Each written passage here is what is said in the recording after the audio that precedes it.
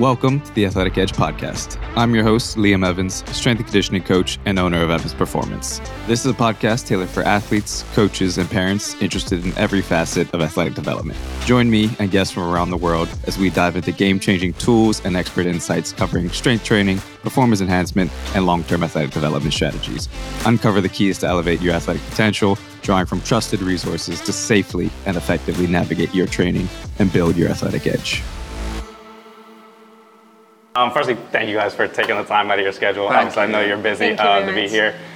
Pretty much, I think me and Javier last year had a quick conversation on the side, and that sparked my idea of it'd be great if we could record that, something similar. And everything here is about getting the education in from abroad.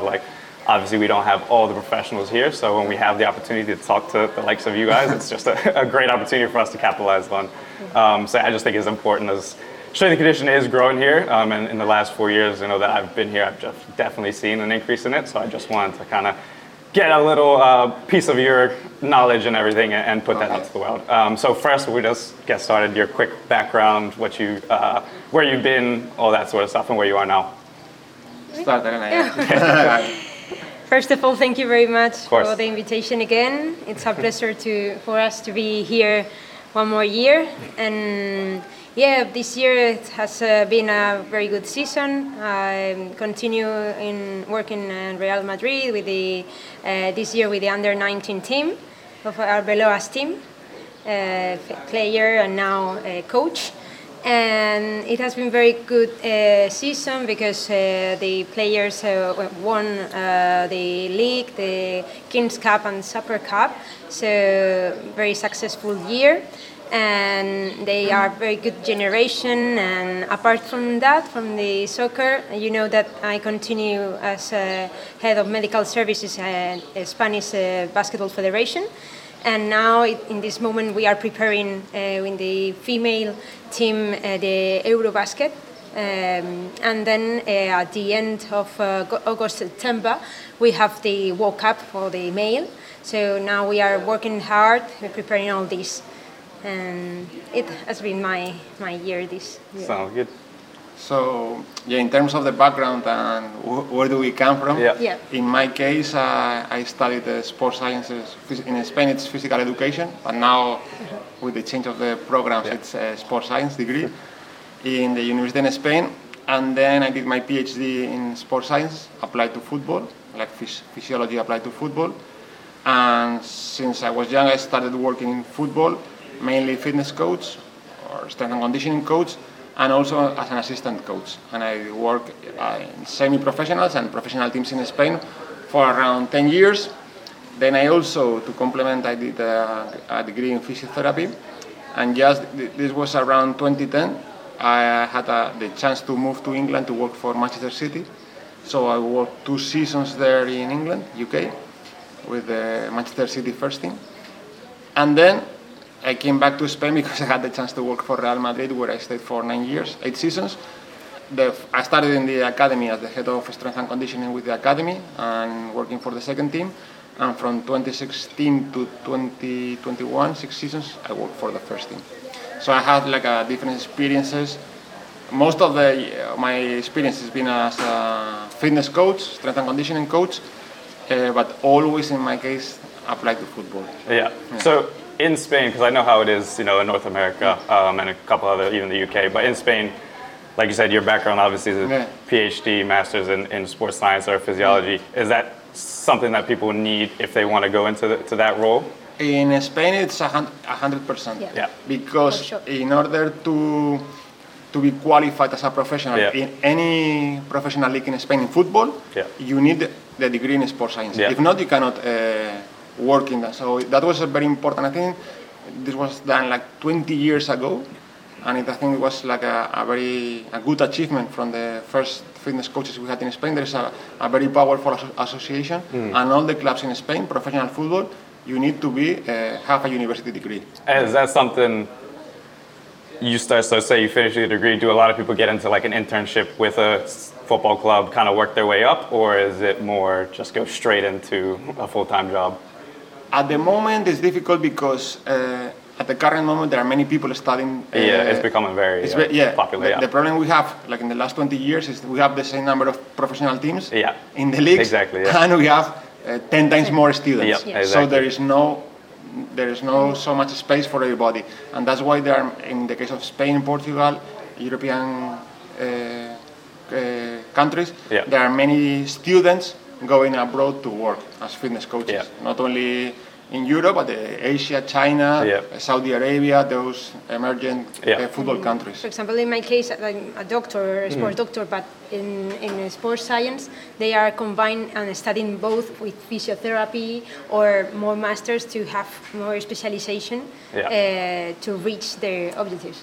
Yeah, and that's one of the things that I think can and hopefully will change here is just getting obviously the education to know that that's a career path that somebody could take. Because even when I was going to school, you think physiotherapy or even if you want to go into sports medicine or something, but I didn't get exposed to any strength and conditioning as a real job until because I played in college in the States, and that's where I first got, and then did multiple internships, your degrees, masters, all that sort of stuff. Courses, congresses. Exactly. So it's not, just going and getting a quick certification and then working with high-level athletes or even youth athletes in that case. Also in Spain now at the moment, like when I started 20 years ago, it was only the role of fitness coach, the strength and conditioning coach.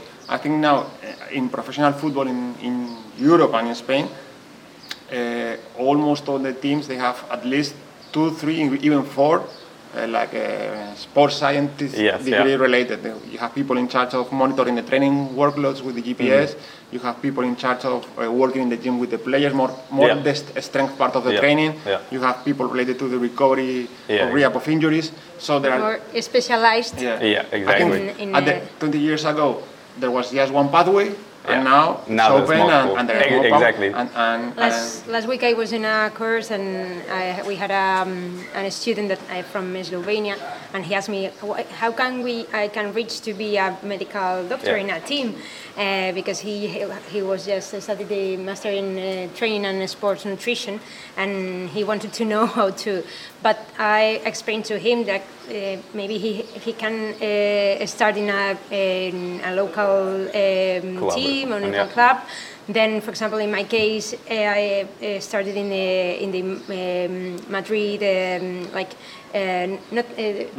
local FA. And in these cases, and I told him that keep going to congresses and decide and meet people too. Exactly. Networking is a big part of it as well. Yeah, exactly. So I guess starting from, we'll go strength and conditioning side first, but actually medical as well. So youth level, so coming into say Madrid's academy or something, are there any assessments like an FMS, this, that, that you guys are doing, and what are you kind of getting from those as far as the players are concerned? From the fitness point of view, there are not so much, let's say, physical tests to enter the academy, but once you are in, I think at the moment the most important thing is assess the movement quality of the players. That's the thing. I think we've changed the mentality in the last 10, 15 years from going to quantity. At the beginning it was more like endurance test, Cooper test, Kuznavet, Yo-Yo test, and now people are going into another direction, into quality test. How do you move, how do you land, change of directions. So I think there's a change of mentality in the way the fitness is conceived in football, and also in the way the players are tested. Is there anything on the medical? In my case, I think that now we are more specialized too, because years ago in a club there weren't either doctors or physiotherapists just giving people massage or massages. And so now I think that we are building in different clubs a complete structure of it, and I think that now we have more importance inside the relation, for example, with the coach too, because he asks us how, apart from the physical coach, of course, but with I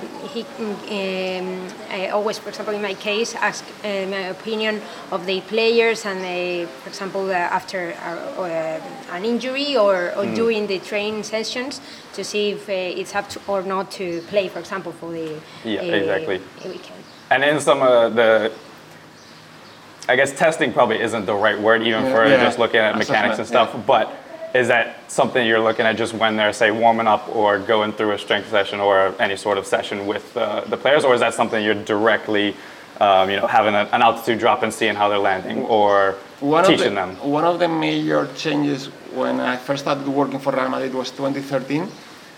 From the under 13s to the lower players or younger players, from under 13 to younger, there were no fitness coaches at all. So the warm-up there was a coach and assistant coach. So the warm-up was carried out and it was everything football-based. Then in that year we started to introduce fitness coaches from under 13 to under 9s. And then 5-6 years ago we introduced a specialized fitness coach or conditioning coach who is more only related to movement quality. So there's one coach only, and he starts working with the under 6, which are the younger players in the academy, only focused on running technique, on movement behavior, all these kind of movement patterns, learning. So I think that's a very important change in the mentality. Training culture, no? We say. Culture, yeah, exactly. Because now I think that they, as Javier says, apart from the warm-up, or for example, we work with our physios and physical and rehab coaches. With at the beginning of the season, we make different biomechanic tests and different medical tests, and we detect asymmetries, etc. That we can work as preventive work, so preventive exercises before the training session. So I think that now we can. 10 years ago, there was nothing of it. Nothing. There were no physios for the lower. I mean, lower levels. Under 13. There was nothing. No fitness coaches, no physiotherapists, no doctor. And now there is a whole setup, and they are treated similarly as the. Have you kind of seen it over the last 10 years? The players that would have been under 13s 10 years ago have kind of. There has been a difference in their movement. Athletes. I think it's in all the countries, not only Spain, UK. People are paying more attention to the academy players and the way that you are developing athletes, but not only focusing on that moment, but on a long-term development of the players. Because in January I was actually in Vienna at a LTAD conference with Des Ryan and Mike Young and some of those guys, and they were kind of saying the same thing as far as their implementations. Obviously, Des was at Arsenal and all that, but it was pretty fascinating to see the changes. Speaking, you mentioned even just running technique and whatnot. Is that becoming, in the world of strength and conditioning, running technique and speed sessions and things like that are becoming a little more popular now? Obviously, it's not just specific to track now. It's kind of, there are benefits you can see to getting obviously proper technique, but then sprinting at full capacity, all that sort of stuff. Is that something that Madrid is doing as well, or you guys? In this case, we are doing it, or we started to focus on that kind of how the running mechanics, movement, quality, change direction, landing. But always you have to take into account that the training time, the available training time is limited. So you are talking about that, let's say like an under 12 team. They train 3 days a week for 1 hour and a half. So you get like 3 boxes of 15 minutes. So you gotta take the boxes you are working on it, but it's not like an athletic session where they have 1 hour only for running. At what age do they go almost full time into like the academy system? Full time only. Only under 19. Okay. As far as we train in the mornings, like the second and the third team of Real Madrid, they train in the mornings as a professional, and then under 18 till the youngest ones in the afternoons, and they come an hour before to prepare everything and to have this type of sessions in gym, and then they have the training session football because we don't have to lose the. So as far as that, would they, if the younger kids that would do a few sessions at Madrid, and then obviously I assume play for a club team or school team or anything like that, do you guys take into account those extra sessions and workloads and stuff that there, and how do you kind of deal with that? At least this is something that's happening in Spain. I don't know in other countries. As we spoke before, every day there are more people with a degree in sports science, physical education. So you're starting to find lots of personal coaches. Apart from away from the club. So you find not only let's say not only physical coaches, but also technical coaches. Technical, so same in basketball and other things. So you find like technical players going on a Sunday morning with a technical coach to work on the passing, on drills. And you find players that they can go, not so young, but they go to... And goalkeepers too. Goalkeepers, yeah. So there's one of the most important changes is the mentality of the people. Like 10 years or 15 years ago, the players just, I play football and I go home. And now, since they are very young, they have this mentality of working hard and not only from, it's not only the, let's say, it doesn't come only from the players, it comes from the environment, the agents, the parents, let's say, all people the the mentality of the players is much more professional, even if they are under 14s, under 15s. How have you seen as far as the younger kids and kind of just overuse or growing injuries, so Ashkelschlatter, severs, all those sort of things. How are you, addressing and dealing with those, and is it something that the club has to take into consideration as far as their overall workload and what they're doing? There are moments where they are growing up that we find this, and it's part of the development of the players. So it's true that we find this type of or sever and apophysitis, all this type, while they are growing up, and then we have to work. For example, in this case of the sever, sometimes they have overloaded calves, for example, or so we have to treat this type of pathologies because you will find it for sure. Sometimes before, sometimes later, because it depends on the maturation of the player. But do you guys also use any sort of like growth maturation charts or biobanding, anything like that? Sometimes it depends on the position too. For example, in goalkeepers or defenders, that we have to make the X-ray in the wrist. And we check the ossification and the. You can predict more or less. Sometimes it's not sure. But if you predict with this type of test, and you know too the height of the parents too, of this, you can make a prediction. Exactly.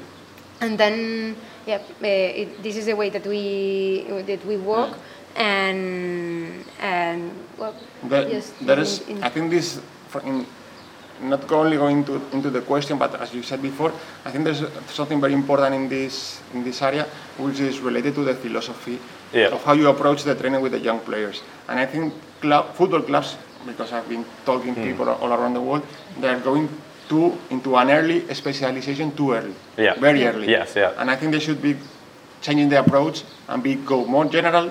Show them players how to run, how to land, how to jump, different movement patterns, and then go into football. Because if you go too early into football, you get high performance very soon, but at the same time, your performance is gonna. And of course, we find more injuries because they are practicing more time, more hours. So. The amount of injuries example, in the academy. ACLs, for example, that is the worst one. I think. And even what I've found is for some of those sports that they do specialize on, even like swimmers, for instance, or anyone else. When you're dealing almost with parents, it's like parents want everything to be as sport specific as possible in the gym. Sport specific. This sounds like, they're 12 or 13. Like sometimes we need to tick the boxes in the gym that they're not doing out there. So it may look completely different. And I think that it's very important to have a good and serious message to the parents too. For sure. That they have to trust in the club for sure, because they have their structure. Of course, if they want to improve something specific, it's okay to have it outside. But I think that they have to have fun too, because sometimes the kids suffer too. I think it's a problem of education of the people around the sport. Because with under 20, I mean with the young players, under 10, under 11, they are training with the team. Football specific training, which is very specific and very demanding in certain parts of the body, and when they finish, they go to doing extra technical work, which is more demanding in growing players, in structures that are not developed, correctly developed because of their age, and they're increasing the load in the same tissues. And that is generating lots of injuries. So people are reinforcing the same injuries. And if you get the injury profile of the academies, you see that some injuries are very common in players which never had injuries at 10, 11, 12 years old. So and there's even like they think they're okay because they're 11, 12, and then they get older, and then things start to hit the wall. And then there was I read this season, a couple of last month. There was there's like an association of the football players, professional football players, and they're detecting that like Vinicius, Pedri from Barcelona, they've played with 22 years old or 21 years old as many minutes as people did with 25, 26. So people, those players with 21, 22 years old, they are getting a training volume which they are not prepared because they are very young. So let's see what happens with their body. How long can they tolerate those demands? And what happens also is then they're spending so much time playing that strength and conditioning is the first thing because you can't cut. That's it. And then it's like, well, you're just low, but nothing's being done. You lose the balance. Exactly. You lose the balance. Yeah, so that's the problem. It's definitely something, I think that's worldwide, obviously, that's happening. And it is but there's interesting. As the players, in that case, let's say all the players, agents, the marketing teams, the commercial behind them. They have to they have to play. Their job too. Even we are on the example is we are on the 9th of June. Now tomorrow is the Champions League final, but next week there is the Nations in Europe, the Nations League. So players are going to be internationals. They're going to finish the season on the 20th of June. And in Spain, at least, many teams are starting the preseason on the 3rd of July. So, and this summer is without World Cup, without the Euros, or without. So you see that they are getting 2-3 weeks, and there are players coming from 65, 75. People a World Cup in December.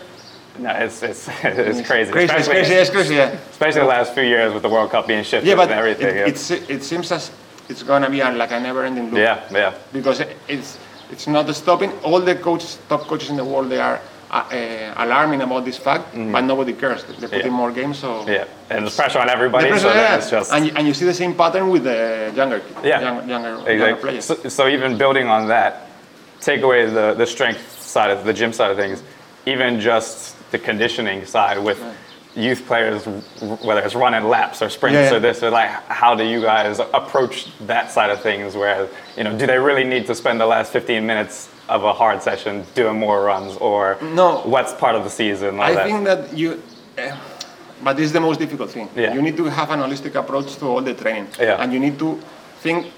But that's sometimes.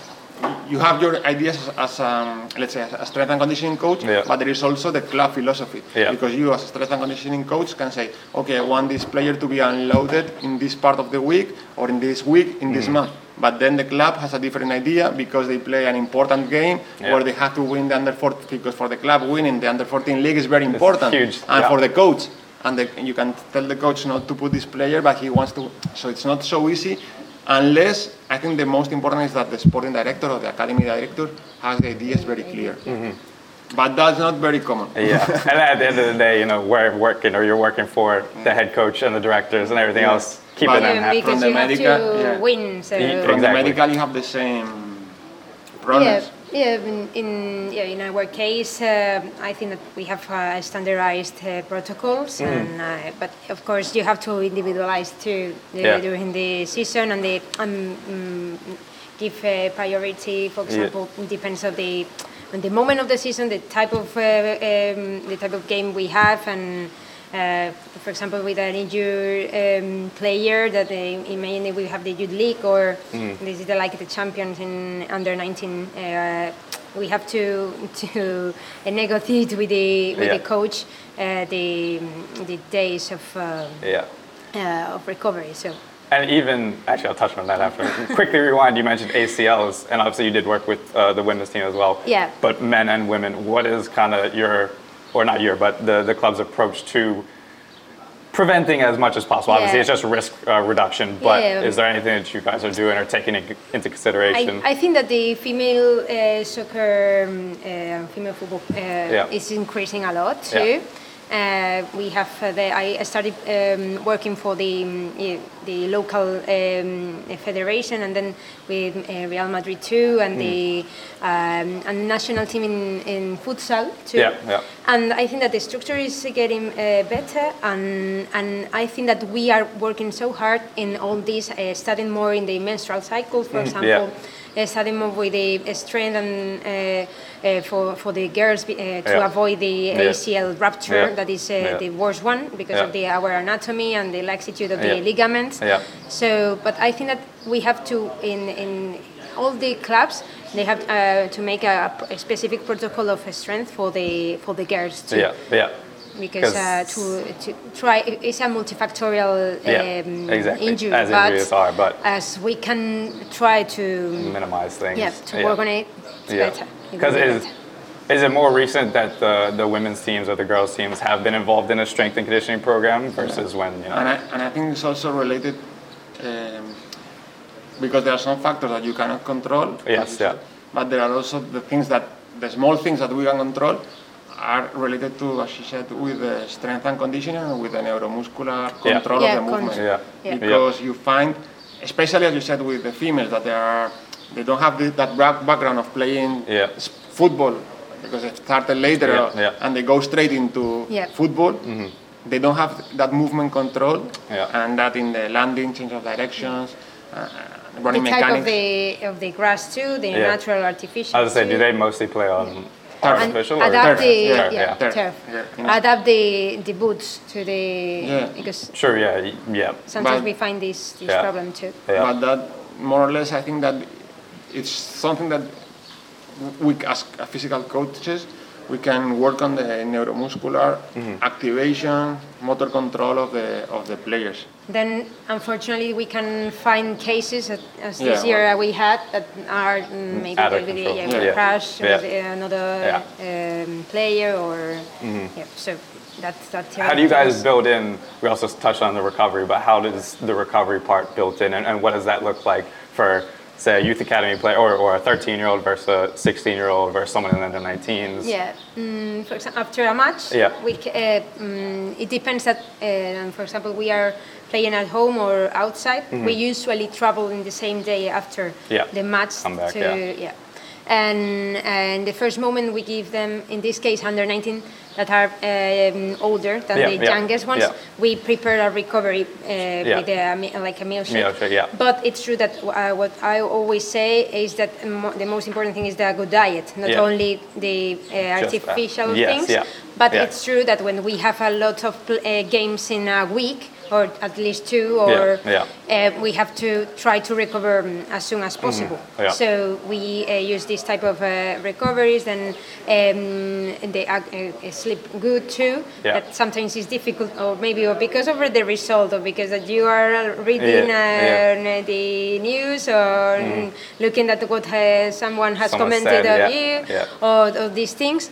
Then we try, for example, when we are at home, we try to make contrast with the ice baths or and for example the day after we make like two groups, one of them that the players that they haven't played and the ones that they have to recover. So we have a massage with the physiotherapist, then some mobility in the warm-up room, and then they finish with in a hydrotherapy tube to making a contrast or all these things. I think especially in professional sport like NBA basketball, Champions League football, when you play 2-3 times a week, I think in those teams the figure or the idea of the recovery coach is going to be even more important than the training. Because recovery is more important than training because you don't have time to train. Only if you are playing every week. If you're not playing, if you are in the bench, you have to train. But if you have a starter, basketball, football, at that level, the most important thing is recovery. So I think that area is the one that is going to be more specialized in the next years because clubs are demanding from people specialized only in recovery, only using all the things you have. And at the moment, as far as I know, the two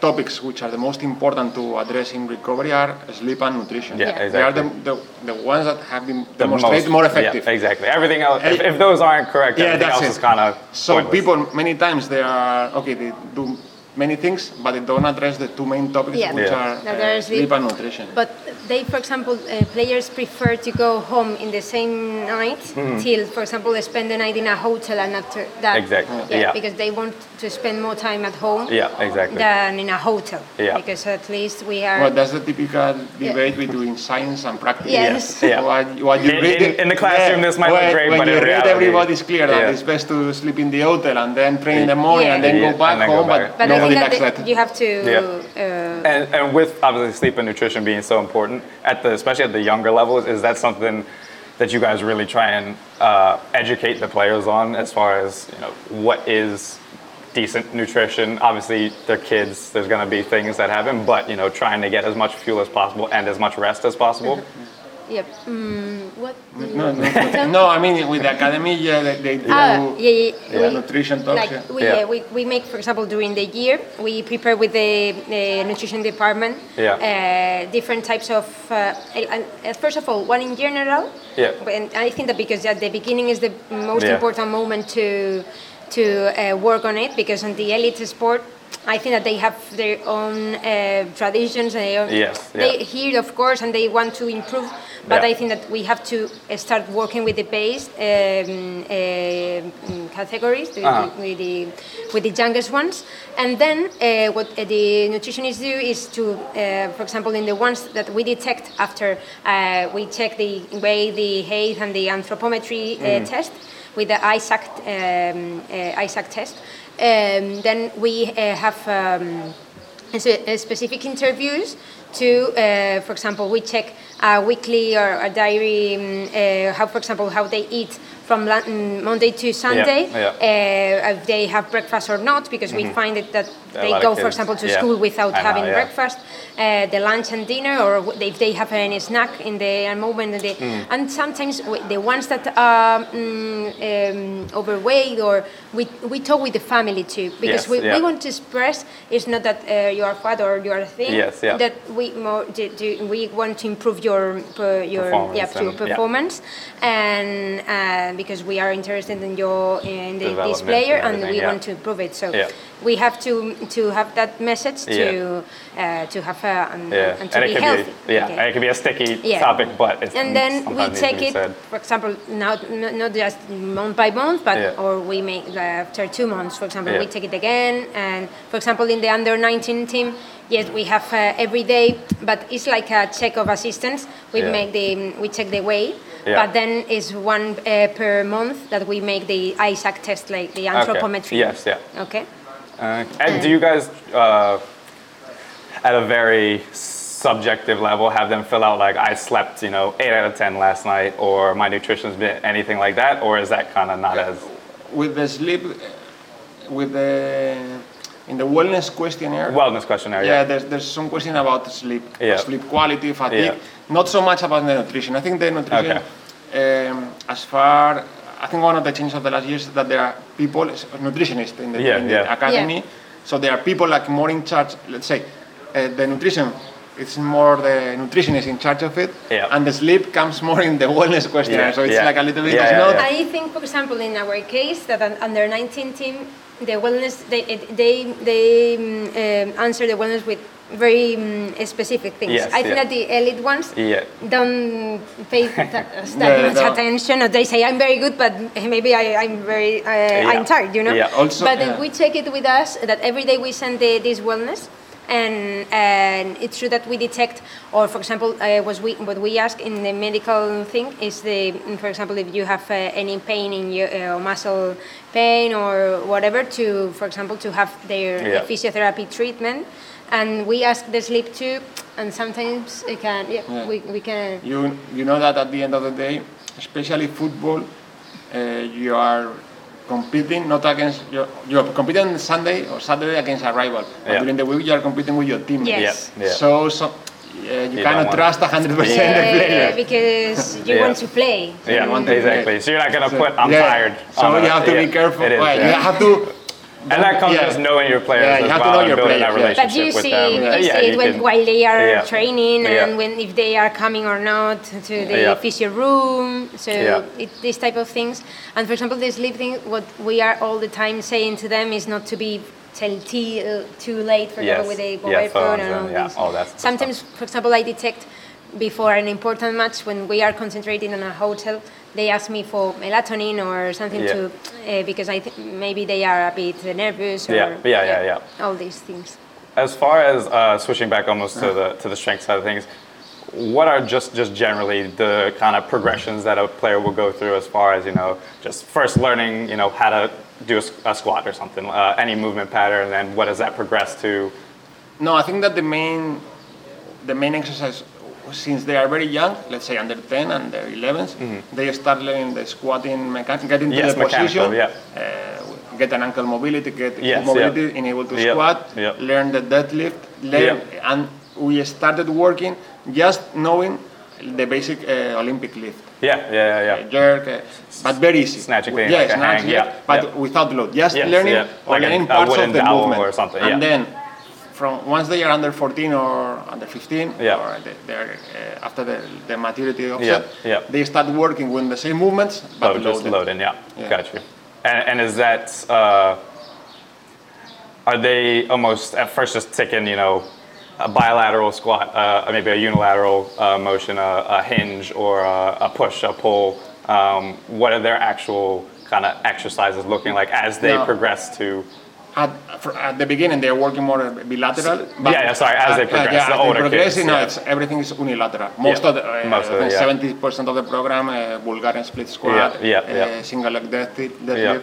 There are a couple of main exercises, and then you always have, as a fitness coach, the way you organize your session. It's not that I don't believe that there should be like a closed program that every coach should follow. I think you are, as a fitness coach, you have to have the responsibility to be able to change your strength program depending on your week, on the games you play. Because in let's say in the Spanish schedule, it's not so fixed. So sometimes you play Saturday, sometimes you play Sunday, next time you play, and especially like in the big academies, you have midweek tournaments. For example, we had the semi-final and the final of the Kings Cup. The week before, on that Sunday, we had the season, and then the match of the league, and then imagine if we have the final of the Kings Cup on Sunday, then on Monday we traveled to Amsterdam to have another round of the youth league, the champions. So we have everything.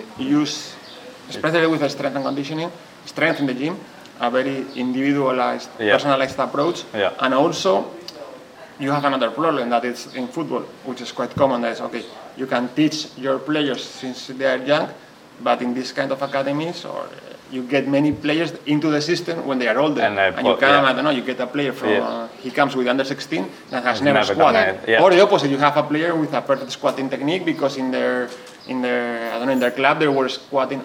It's not normal, but you always have to always keep adapting the level and try to introduce the players into your system. Well, that's even something, even working with some of the national teams, players are all over the place in different academies. The ones who say are playing in college in the States are, perfectly good to go. Others have never really done much of it. So one of the things that I've seen, like especially with the strength, because with endurance, it's more or less the same.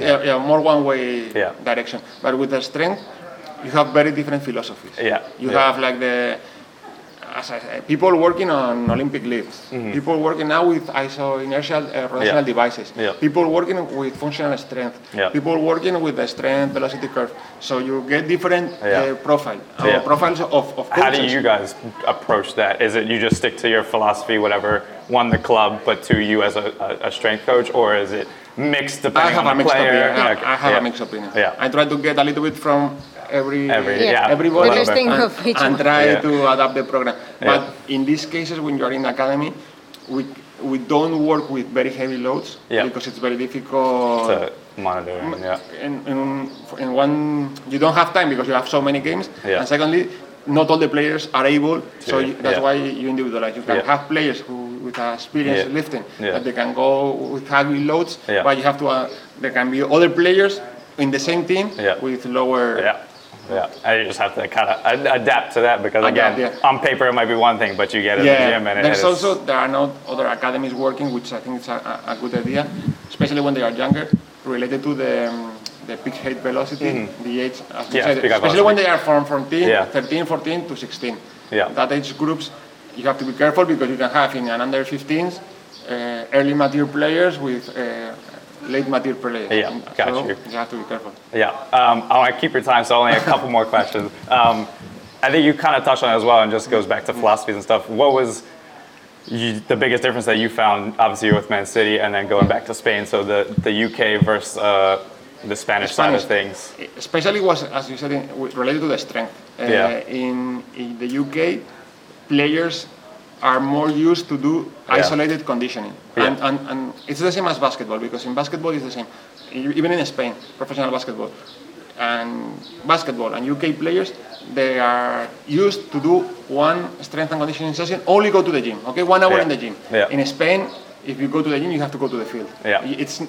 Players don't understand doing a mixture. It's different. Doing only separate, in the gym. You have to do something, but then you have to do football. And that thing in England, they tolerate it. So that is always something you read, because it is different, hearing obviously the European side of things, the UK, obviously North American, it's all slightly different in how they work. But you things can find approaches. in Spain, for example, you can find like top teams or elite teams that in their academy setup, they don't have a big gym, they have a very, very small facility. So you cannot put, let's say, a whole team into the gym because they don't have it. So exactly. you have to adapt what you have in your environment. Got you. And so you touched on it, even as far as in Spain, if they're doing something in the gym, they're used to going out on the field. When do they if it was a perfect week, there's not 8 games to play or something, when do they fit in their kind of gym work as far as during the day / into training? And is there a lot of activation or normally just work? Let's say in a week, imagine you playing on a Sunday, then they will go Monday, it will be like a recovery day, and the players that haven't played the day before, let's say half of the team, they will go on strength. Tuesday, everybody will be off. Wednesday, everybody will start in the gym, like a 45-minute session, and then go outside. And then probably you put like another small piece of strength training Friday morning, 20 minutes. So the players, if you haven't played, you will have one Monday, Wednesday, Friday. If you played on the Sunday, you will have Wednesday and Friday, more or less. Got you. And then last thing, just to quickly touch on, how important do you think, and how do you view kind of the softer skills of working with, obviously youth players, but in academies as a strength coach, medical professional, because you need to build these relationships with people. It's not going to be always the same as a perfectly designed program is going to be in reality be like that. So how do you view that, and what are kind of some strategies that you use to kind of connect with players and build that buy-in, especially in a sport like football where it is tough sometimes to sell strength and conditioning to some players? Sometimes it's difficult because it's like, but we always say that we have to try to work as a multidisciplinary team. Of course, each type of professionals can have their own opinion or their own idea, as Javier said before. But I think that at the beginning of the season we can have and plan how we are going to work.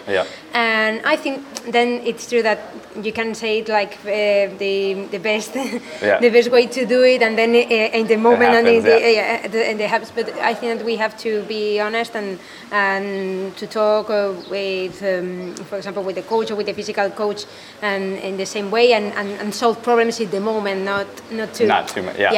So too far if we have to make the difficult decision with a player, if, for example, if not up to, you have to tell it like, I think this is my opinion. Then if you want to, but I think that provide I must, all the information, and I must tell you what I think, and then we will see if you. But I think that in this year, maybe because we have won, maybe if you lose, it started problems too. We work very well together, and of course saying each other what we think. I think it's also different depending on the level of the player you have. Because when nowadays let's say the physical profile of the top class players has changed. And that's a reference, a mirror for the young players. So now I think it's easier to take players to the gym because they see that you see the image of the top players, how fit they are. Everybody knows that that's the pathway. Sometimes it's not easy because at the beginning of the day, at 9:30 in the morning or very early to go to the gym. So we tried, for example, we take it in in this type of computers, and who goes, who's not, and we give them points to, and then they are managing points to have like a prize or something. Or apart from that, with different exercises that they make during the training session. So we have to try to. Because we want them to come to the gym, like build a culture, like. And then you have also the problem, especially now. That's the opposite in academy. You also have more. The time is limited in comparison to the first team, to professional. And you find that every time there are more professionals in the academy. So and everybody thinks their role is the most important. So you have physios, you have nutritionists, you have psychologists. You have performance analysis, you have fitness coaches, strength coaches, and very limited time. And the coach and the head coach who and all of us, we want to make everything. And the coach wants the players to be the most time as possible, the longer in the. And these professionals think that the most important thing is. I think now that the fight in academy setups where you have different professionals, it's not so much with the players to go to the gym, is to organize that very 15-20 minutes you have with so many different inputs and. Okay, the player has to be focused on the thing. Exactly. So that's a difficult thing to manage. No, definitely. Well, thank you. I really do appreciate you guys taking the time. We will cover many of these things. Oh, I'm sure. I just touch on it first. It's good that you have asked this question because it reinforces what we do. Exactly. So thank you guys. I do appreciate it. Thank you very much. Thank you. I think we're good to go.